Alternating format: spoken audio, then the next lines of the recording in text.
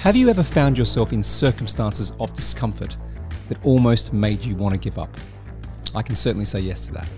Now, if you have, I hope you're one of those people that chose to rise from that situation and say, do you know what? I'm going to get through this. Or better yet, I'm going to turn things around so much that I'll make this failure propel me to success no matter what. Well, welcome to another week of Scale Up with Nick Bradley, everyone. My guest this week is none other than Sterling Hawkins, who is the founder of No Matter What, which is a movement that pushes people past their limiting beliefs and shows them how to achieve the results they want regardless of their circumstances. Now, Sterling himself is an investor, he's an entrepreneur, he's a keynote speaker. Let's just say we had lots in common. And in this conversation, you're going to get lots of energy, lots of hope, enthusiasm, and of course, practical information, because he and I explore different topics on how that you can turn adversity, limiting beliefs, comfort zones into things that can actually serve you.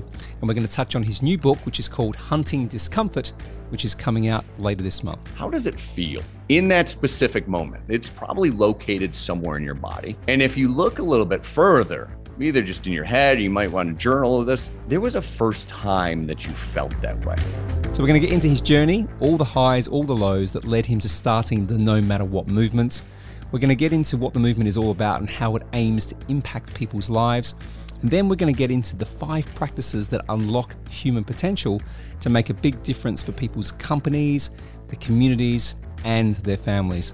And then we're going to finish with what has he got planned for the future, which is all pretty cool. The way out of your current circumstances, the way to go to the next level is through whatever you're facing, through the fear, through the anxiety, through the embarrassment, whatever it is. So get ready. I cannot wait to share this amazing conversation with an amazing guy. Please do get your pen, your notepad out and take notes if you can. Here to share inspiration to help you get through whatever you are going through right now, no matter what. Welcome to the show, Sterling Hawkins. Hey everybody, it is Nick Bradley here. Welcome to Scale Up for another week. I am delighted to have someone on the show today who shares, I think, my passion for doing hard things, right? And pushing through challenges no matter what. See, I've got you excited That's already, right. haven't I? Yeah. Joining me today on the show is Sterling Hawkins. Welcome, sir. Nick, great to be here. Great to spend some time with you. Thanks for having me. Yeah, it's great to bring people on where, as I said, we share some, I'm sure we're going to, in the course of the next, 30, 45 minutes, we're going to realize we've got quite a lot in common and probably some similar I have stories. no doubt. Well, I've seen from your Instagram already. I'm like, I like this guy. Yeah, well, I like to do things a bit differently. I've had my own challenges, but, I look back on some of those challenges as being major turning points, but not just turning points in terms of they made me think differently and then act differently. They took me to a different place, a different form of my identity, right? Every time. And that for me is growth, which means I contribute back more. I share my story. That message helps people. And I think when you start to get into that world, you start to feel, a lot more fulfillment. Well, certainly a lot more fulfillment versus what I used to do. Totally. Yeah. And I shouldn't have said every time, because you do have to use those tough moments in a certain way to make them effective, but they can be transformative, because when you really get down to the grit into something, whether it's finishing an ultra endurance race or building a company or getting to a place where you're ready to sell it, like it does take reconstituting yourself in a certain way.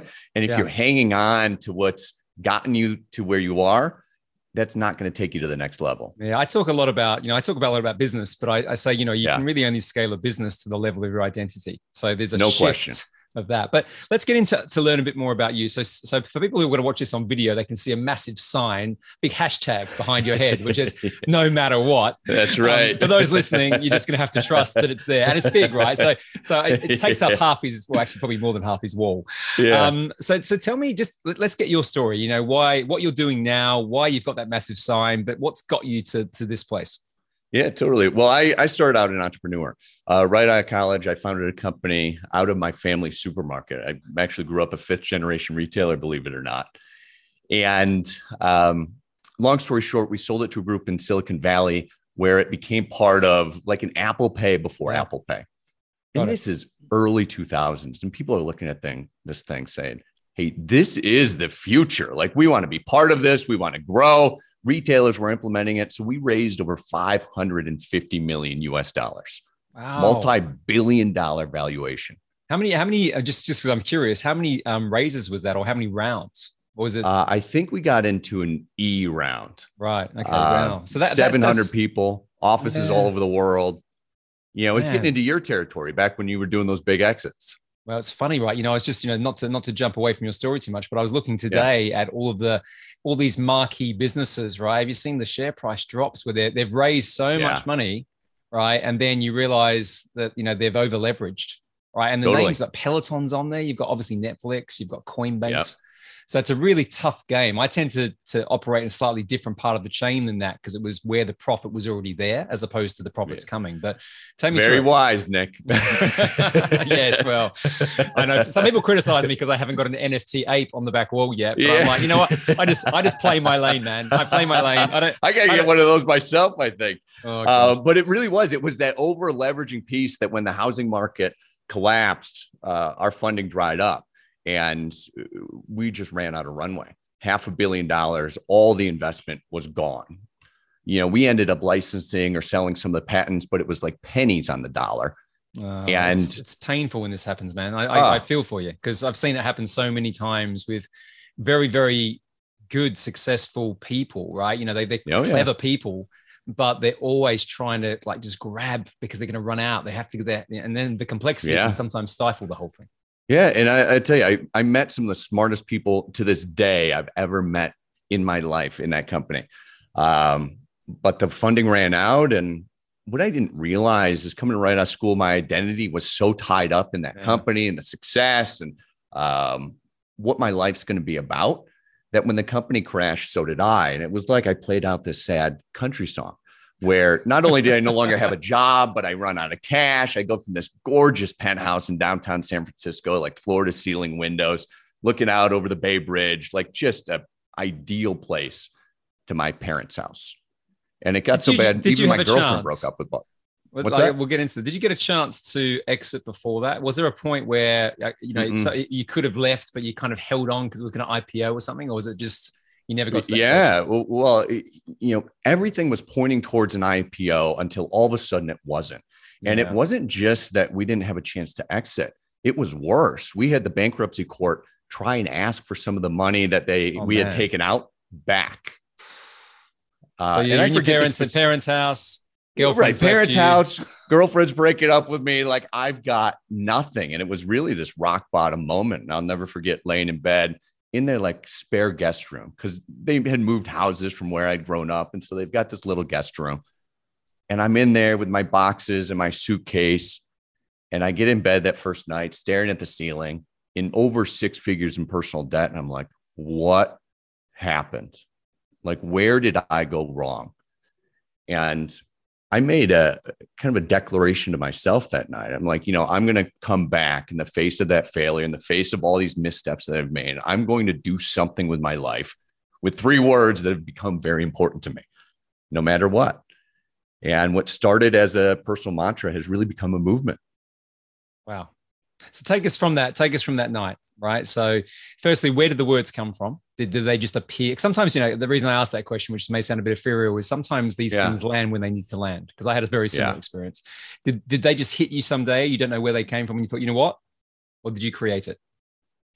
Yeah, no, it just landed on me. And, from growing up, there was always that grit mindset and can-do attitude and get things done. There was some hard charging background that I came from. If you look at my parents and extended family and even friends, but in that moment, no matter what, meant something much more visceral to me at a much deeper level.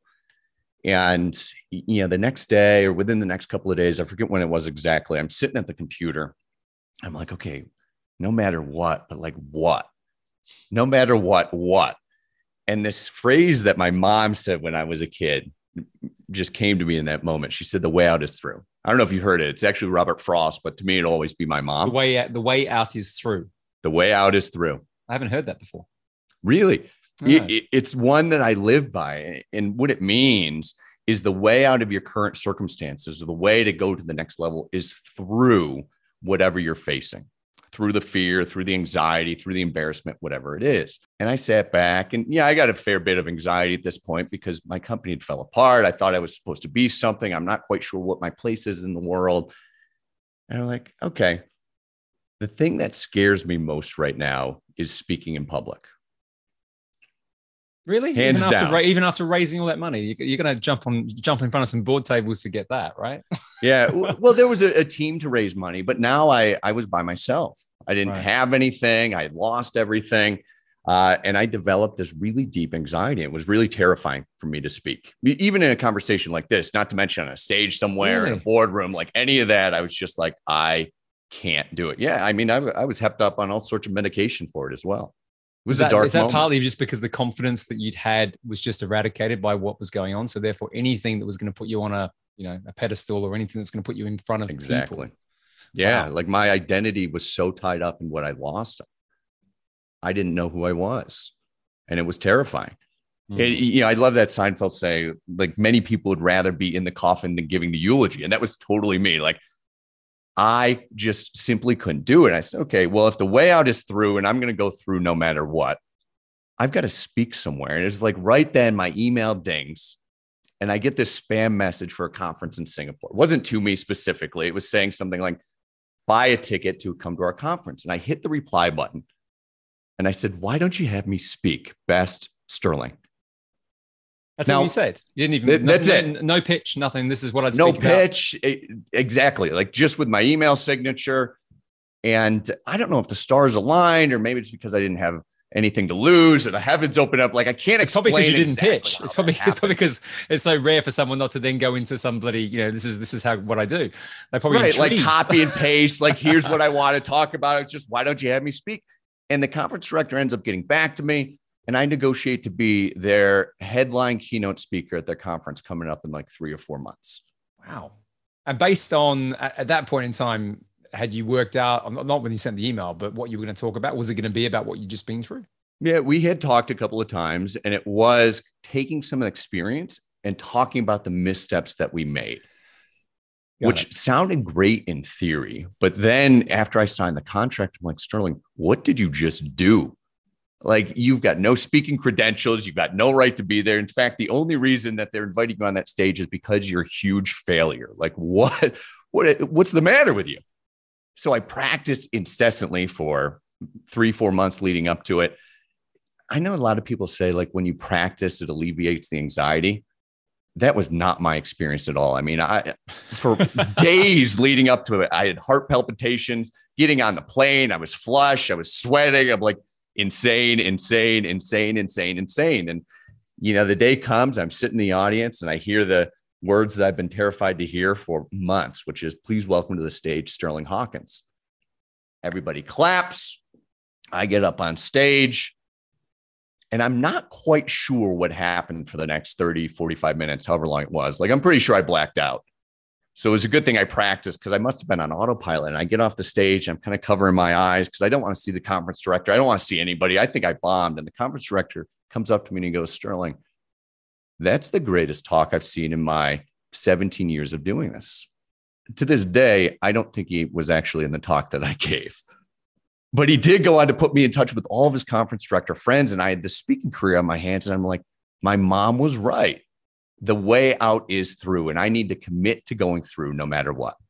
And what was the talk? I mean, obviously it was a personal story. So that's probably where the connection, everything was. And you're probably very vulnerable with it. But what was the actual thing? What was the subject? Was it what you learned from this experience or?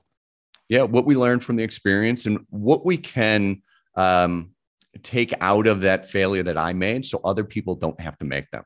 As I look at it now, it was a very early version of the no matter what system, which is now in my book. Like now it's much more refined. There's much more research and case studies and actually working with people and companies to do this stuff.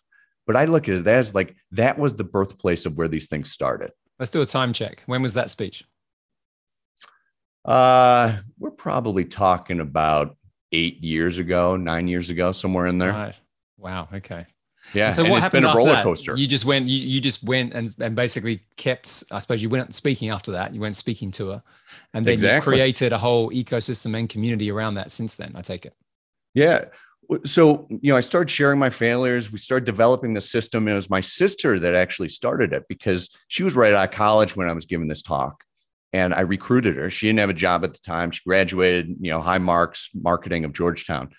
And I said, listen, can you just help me with this talk? Help me with the presentation, put this thing together.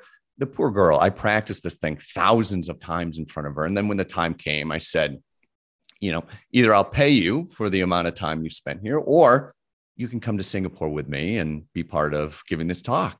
And she goes, Sterling, you're an idiot. Like, I'm coming to Singapore. I wouldn't pass this up. Like, right out of college, she's like, I'm not passing this up. And she started sharing it. She's like, the way out is through. And she's taken some of the practices. She says, one of the things that I've been fighting with most of my life is diet and exercise. And I'm going to commit to become a world-class bodybuilder. And so she did. Within a couple of months, she hired a trainer. She's got exercise plans. She's weighing all of her food. She's eating the protein and the creatine and all the other things that these weightlifters do. And just, I think it was 4 years ago now, she gold medaled as a world champion bodybuilder, fitness level.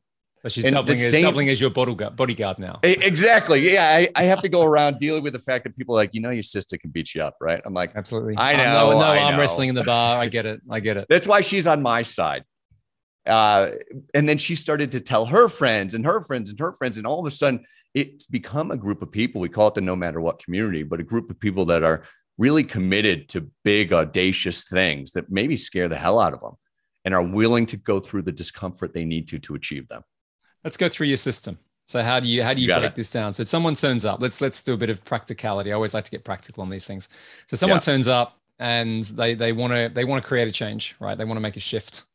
Do you try and focus them first on the one big thing that they want to change, or take us through that process? So the place I always start is, where are you uncomfortable? Just in your day-to-day or in your life, or where are you avoiding discomfort? There's a reason my book's called Hunting Discomfort, because it's a divining rod where you can find the breakthroughs you're looking for, right? It's the essence of the way out is through. Yeah.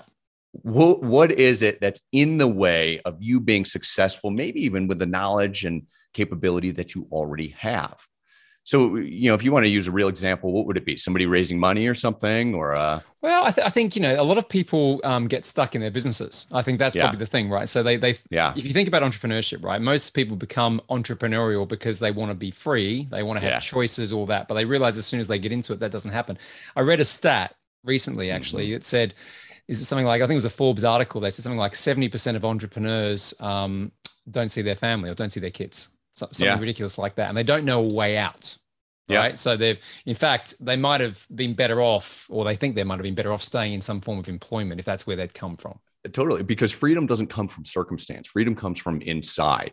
And you're actually constrained in your business, in your life, in your fitness, literally in any area, by the things that are making you uncomfortable. And if you're avoiding those things, you're literally locking yourself into a jail cell of the results that you already have. Now, you might get a little bit better, a little bit worse, but unless you go through that barrier, you're confined to what you already have. And of course, you're going to feel stuck. Whether you're an entrepreneur, whether you're an executive, whether you're the CEO of a big public company, or you're just starting out something on your own, the stuckness is not outside. It's through what we're actually uncomfortable with inside. And so when we find and locate those things, that's where the big gains in performance come from. Let's get into it. You've cast the net now, right? So we're talking about the internal drivers, mindset's going to come into this, emotional state, all of these things. If you don't know what that is, if you don't know what the blocker is, right? Let's say, for example, we buy into the fact that the external things are not the problem, right? Right. It's something in here, right? Somewhere. Right. Yeah. How do you work that out? It's really easy. You find where you're uncomfortable. And I find a lot of times with entrepreneurs, even at mid-level entrepreneurs that have a fairly successful company, they're afraid to maybe ask for money or ask for sales or have some difficult conversations with the executives in their company that they've hired, because, they want people to feel good. They want to feel successful. They want to be on this trajectory. And so you might start there and say, hey, I'm uncomfortable to have a tough conversation with my head of sales. Would that be a fair example? Yep. Yeah, absolutely. Okay. Or maybe even thinking through some of the conversations, just candor, right? The idea of conflict, maybe, because even though someone's successful, might be running a company, doesn't mean they're happy challenging, results or circumstances. They might hide behind that. Exactly. And what I would look for is if you put yourself in that moment of discomfort, right? If you were to actually have that conversation, how you want to have it, how does it feel in that specific moment? It's probably located somewhere in your body. Mm-hmm. And if you look a little bit further, either just in your head, you might want to journal of this. There was a first time that you felt that way. There was some kind of discomfort that happened maybe when you were much younger, maybe it was last year, whenever it was. Those feelings started at a certain point.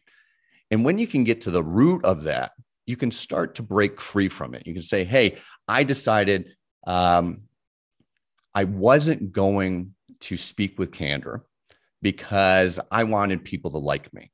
Mm-hmm. And that happened when I was 6 years old. I don't know. Okay, great. Once you get to that core of discomfort, then you've got to commit to what you really want to achieve. Like I'm committed to bringing candor, love, joy, whatever it is in that moment. And that's the second step, something I call get a tattoo.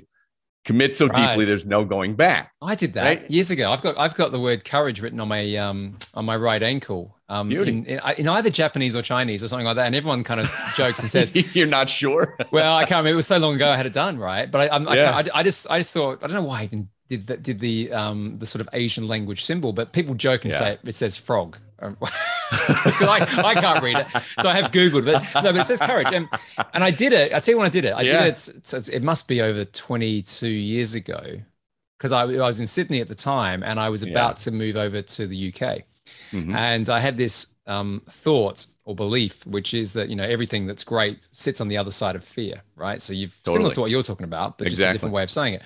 So I thought, you know what, I'm going to tattoo the word courage on my ankle or my body somewhere, so that anytime I felt fear to make a decision or to jump into something, I'd committed to being courageous.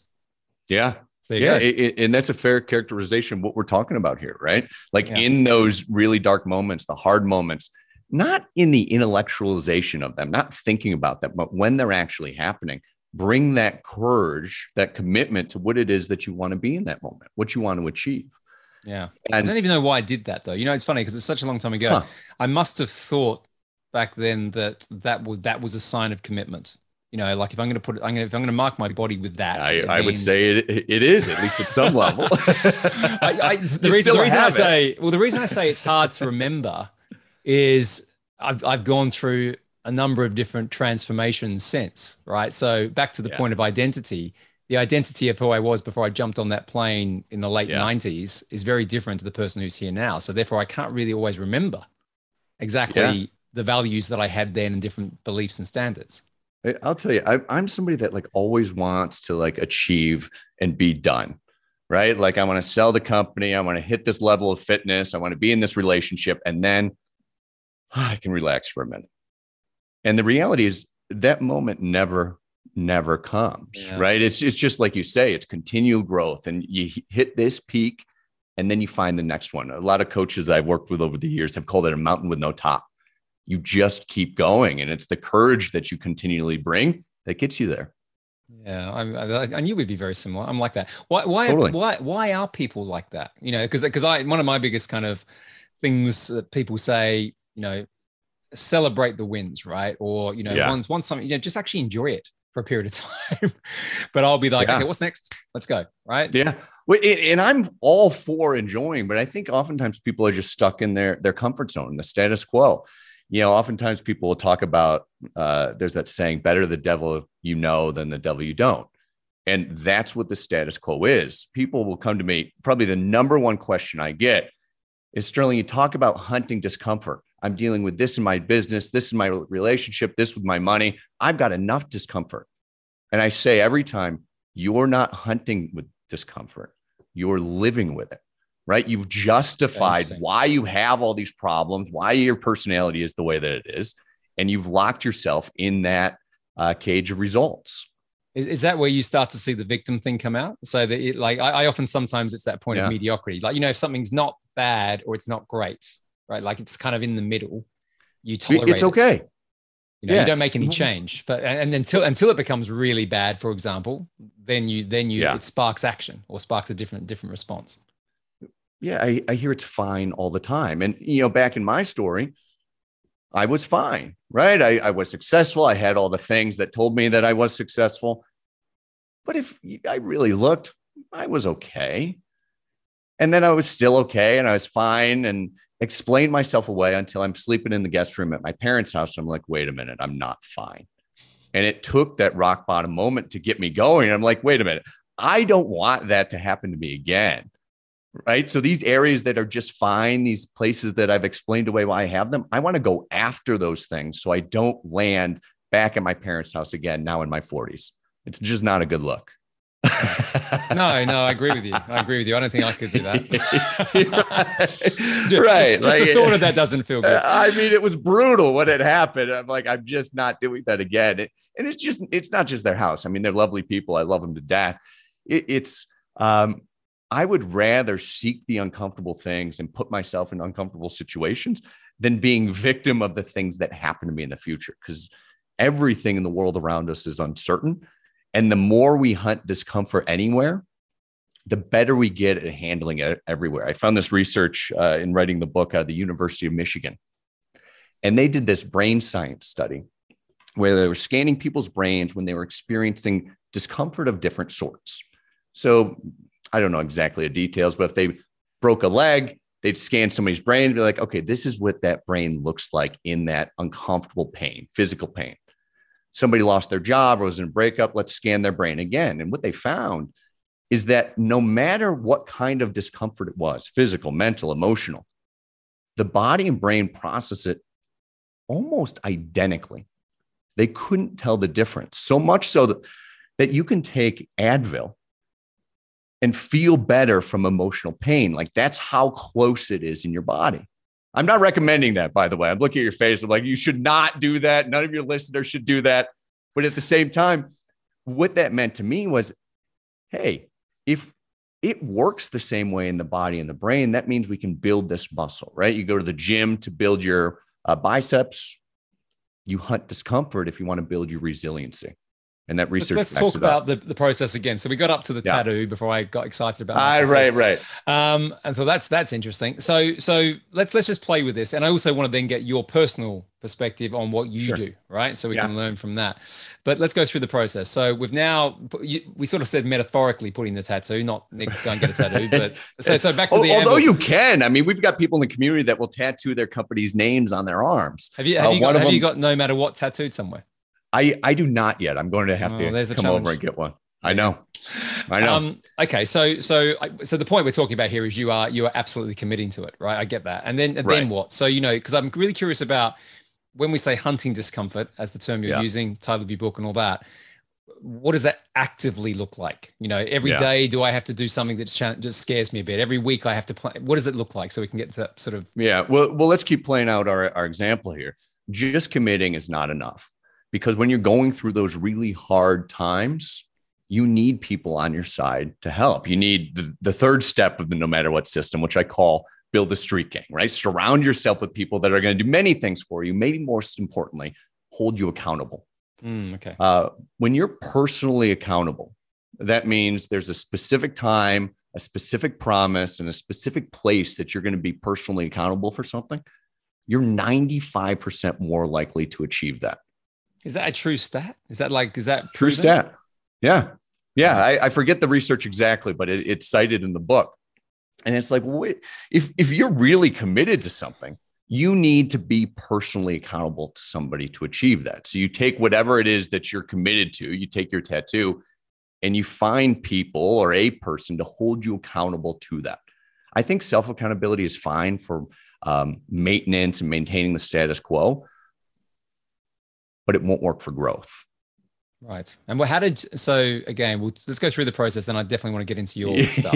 Let's see, I'm eager. So the fourth step is flip it, because we all run into problems and challenges, and it's the things that we're most ashamed of, embarrassed of, scared of, the things that we shy away from. Hey, I don't have enough money, enough time, enough budget. I'm not the right kind of person to achieve whatever it is that I want to. It's those specific things that when you take them out of the closet and you air them out, become your greatest success. And you just have to find out how to do that. Like for me, I was embarrassed of being part of that failure. I mean, it was a low point in my life, and especially all of the bad things that came from it. And so what I did is I went on the stage and I talked about those exact things. And what I was most ashamed of has become part of, maybe not the reason of, but certainly part of my success. It's been a huge component of it. Does that make sense so far? No, it makes perfect sense. No, none of this is confusing. I think it's, well, the reason I'm sort of listening intently with it is I think back to when I started the podcast, I didn't really do it for any other reason than as a form of therapy, right? So it was cathartic to get on the end of a mic. And I joke, everyone knows this who listens. I had the mic the wrong way around and it was all muffled. It sounded terrible. But the first sort of 25 episodes were not interviews. It was me telling stories of stuff that had gone on. And I was really doing it just to get it out. Like I'm not a writer. Like, some people like to journal. I don't do that, but I can express it through voice, through that. Yeah. So that's I do the same, by the way. Yeah, it's people have different ways of doing it. My wife's a writer, for example, so she everything has to be put on something, to get it out. Right. But I think, it sounds to me like you getting on stage. Two things happen there. A, it gets out of you, right? So it's a way of releasing stuff.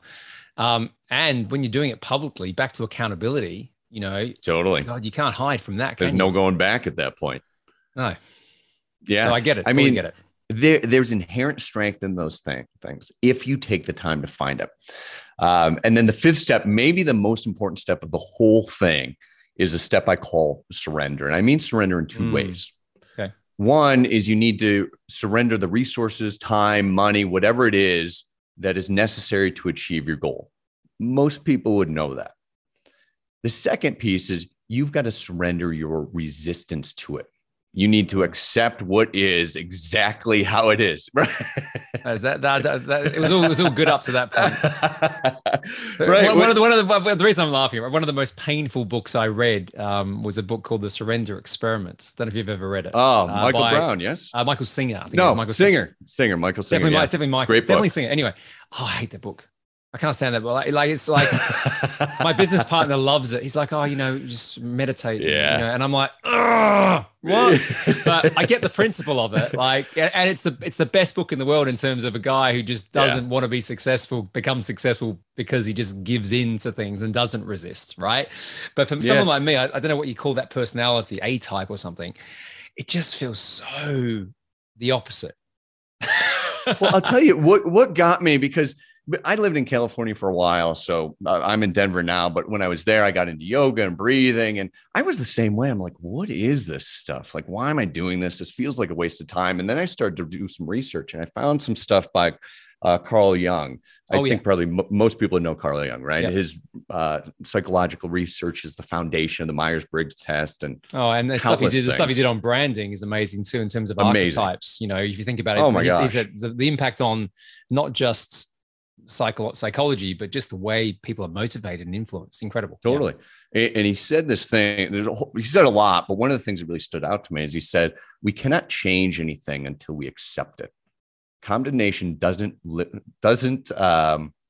liberate, it oppresses. It's like, wow. So I can spend the money, spend the time, take all the resources. And if I'm upset about that, if I'm holding on to it, it's just not going to work. And I've totally found that to be true. Wow. As like hard charging A-type as I want to be, and a lot of the companies that we work with it's that surrendering that takes it to the next level. You can't just fight through discomfort. If the way out is through, the way through is to surrender.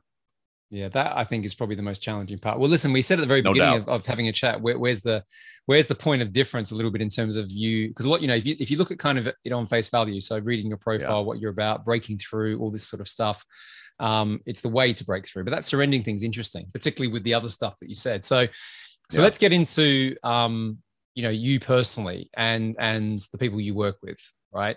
So if someone comes along and says, okay, I get the 5 pieces, like the steps, the process. How do I apply that? What do I do? Yeah. What do I need to do? I know everyone's situation is different. So let's talk about yours. Yeah. Well, I think I may have said it already. You've got to look at discomfort as a divining rod to find what you're looking for. Yeah. Okay. And many people have constructed their lives and businesses to avoid discomfort of any sort. So sometimes it really does take some looking. You can do it by journaling. You can talk to your significant other. You can work with, countless coaches could probably help you find it. But it's that discomfort, or better said, avoiding it, that's driving your business results. It's actually built into the culture of companies, things that are okay to do and things that are not okay to do. So it's that shift in how you look at discomfort that's hugely important.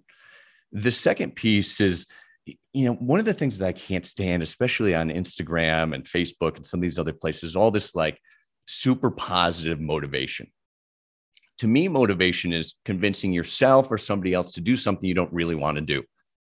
Like, I'm going to get up early, but I don't want to. I'm going to go to the gym, but I don't want to. I'm going to make the sales call. I'm going to make this call to raise money, but I really don't want to do that. And I think there's a place for motivation. I think it works to a certain level, but there's something inside you that's true. Once you start to surrender to more and more discomfort, authentic inspiration starts to come through. And when you can put that as the mission of your company or the mission of yourself, that's what starts to become unstoppable. A lot of these missions and visions have become marketing exercises for companies, and they post them up on their website. They might even print them out and put them on the wall. And I walk into these companies and it's all the things that they're going to do. And I sit in meetings and they do none of them. It's a facade. And I'm like, why do you even bother with that BS? A mission should be the lived reality of how you're approaching life and business. And if it's anything but, you're wasting your time. So how do you surrender? That's a lot of the work we do with companies. How do you surrender? Not you, but just in general. Well, you can say about it might be good to use your example actually, but just so we can make, because I think a lot of, remember I come from the world of private equity and guys that are, hanging around like, ever seen the TV show Billions? Ever watched that? I'm not a big TV person, admittedly. No, or, back in the 80s when you had Wall Street and Gordon Gekko, right? That sort of thing. Like a lot of the guys in my world were that, right? Or that sort of thing. So the concept of surrender equals weak. Right. So how do you surrender? Yeah. Well, I've got a lot of practices for it. I do a lot of meditation. I mentioned Michael Brown earlier. I mistakenly, he's got a book called The Presence Process, which I think is phenomenal in terms of connecting more deeply with the things that are inside of you and really how to get some of that discomfort out of the way. And I do a lot of endurance sports. I was running a lot before I ran out of cartilage in my left knee. Oh, I do a lot of cycling.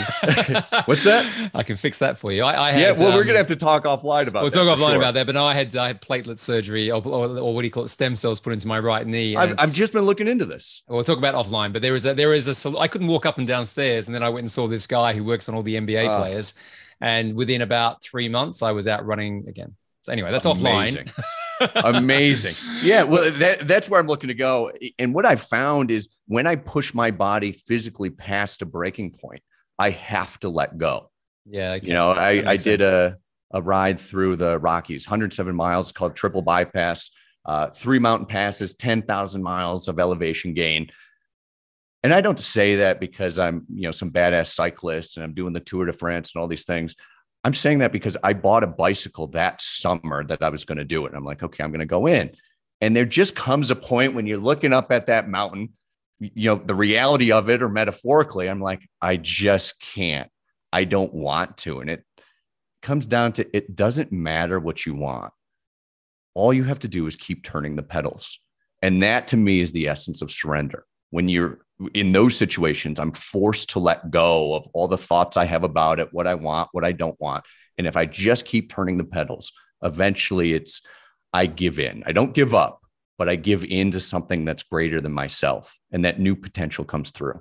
So you've just then explained 2 ways of doing that, both physical and mental to some extent. Well, you could argue meditation. To me, they go together. Yeah, well, they're linked. I went to a Tony Robbins event a few years ago, and he talked about brainwaves and heart waves, and showed some science behind this. That if you meditate in a certain way with your hand on your heart and you're thinking about memories and whatever else, you can actually get alignment between the 2 things syncing up. Yeah, I've seen that. It's incredible. It's incredible, isn't it? The whole emotional connection versus the mental connection. But I mean, as I said, we talked before we press record about, I've done a whole heap of endurance stuff as well. I think there are points when I've done sort of 100K or 100-mile races where you have no choice. I get it. You have no choice but to surrender, because the physicality of you is already a certain place. And there's points there where it's quite easy to give up. But if you push through that, right, you get to a pretty amazing place. right? Exactly. Which I think must be then the definition of what you're saying, which is surrender, right? Exactly. And as you can do that physically, you can bring that into other situations. It's a capacity that you build. And I've been on runs, bike rides where I have tears coming out of my eyes. I just want to yell randomly. Like, it's really crazy where you get, and I know. I can remember some of my most amazing races. Half the medals are behind me. But, there's points where I've been, like, I remember one race in Vermont I was running, and halfway through the race, I remember going to an aid station. My dad was there and a friend of mine, and there's no way you're finishing this race, right?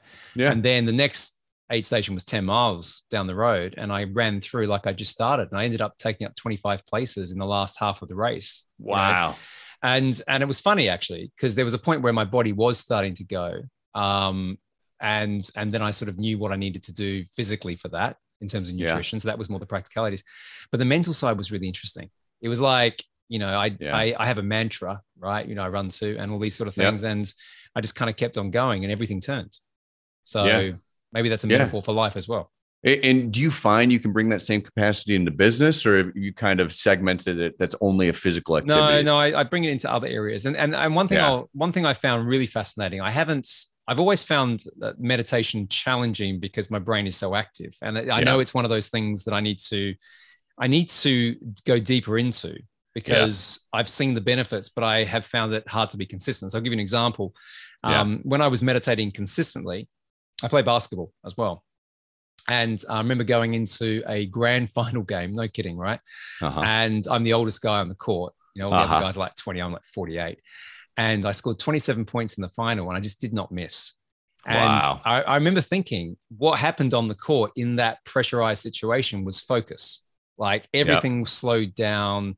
I was not thinking too much about, the shot could miss. I was just in flow, right? Yeah. And I'm sure that was because I was very consistent with my meditation practice. Yeah, so I taught myself sure to be able to focus. Part of it. Yeah, but it's so there's elements like that, which I think both on the physical, I do think it's connected, but I think if you can bring it all together, and there's probably a little bit more on the emotional side that we haven't talked about, then actually you're probably you're going to be very powerful in that situation. You're going to feel very present, very connected, all that sort of stuff.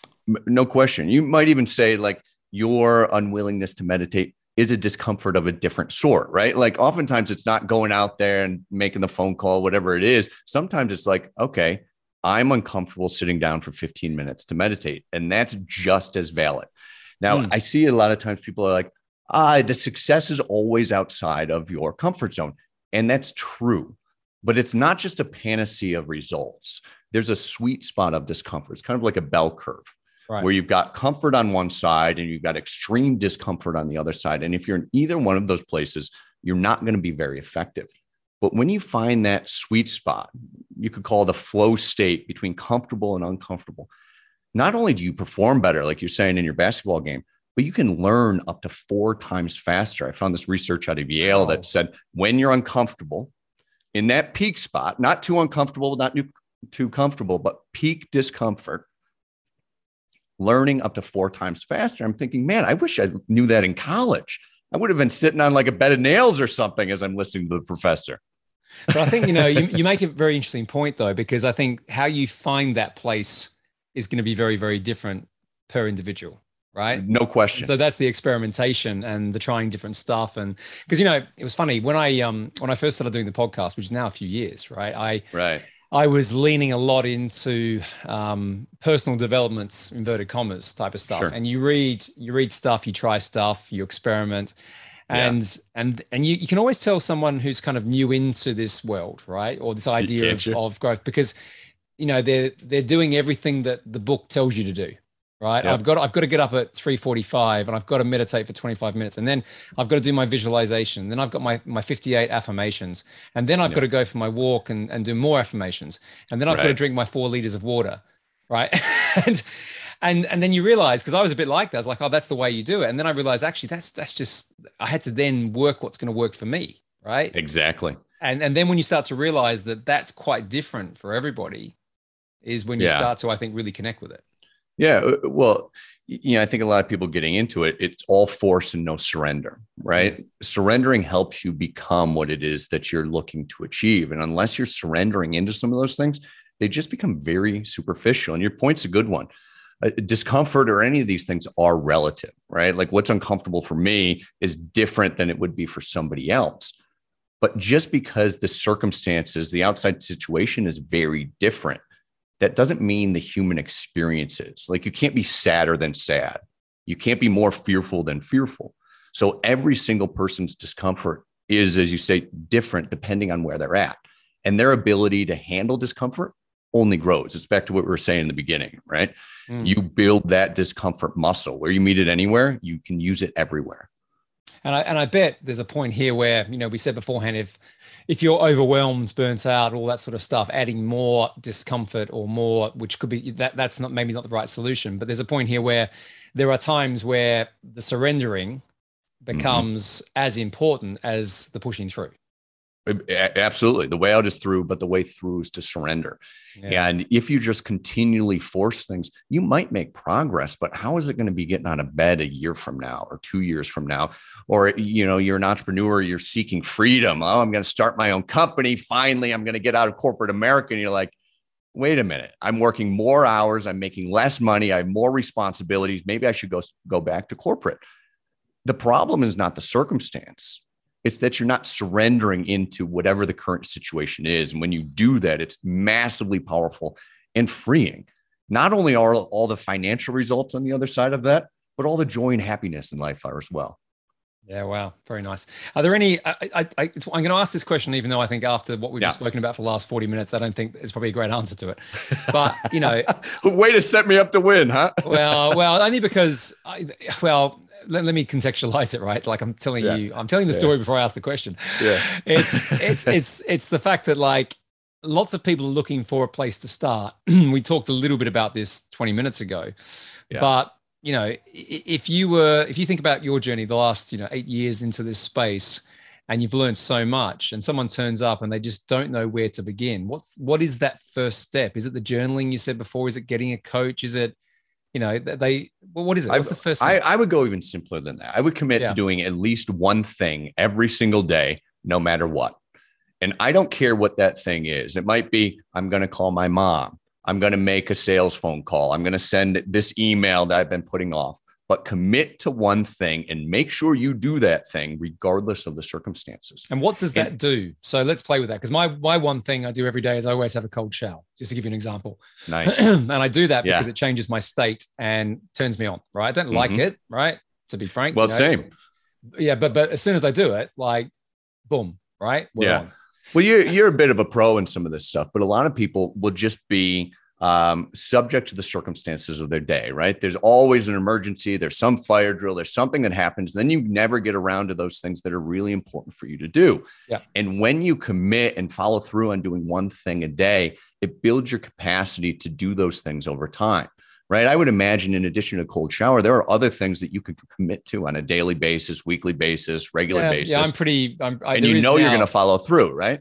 Yeah, because I've worked out what works for me. I mean, there's certain, and to be, as I said beforehand, it's not perfect and I'm always experimenting. And there are things that I know that if I do more of them, I'm going to be more effective in terms of what I'm trying to create. I'm very clear on what I'm trying to create. So the end goal or the end game, certainly, 20 years out, I'm clear what I'm trying to do.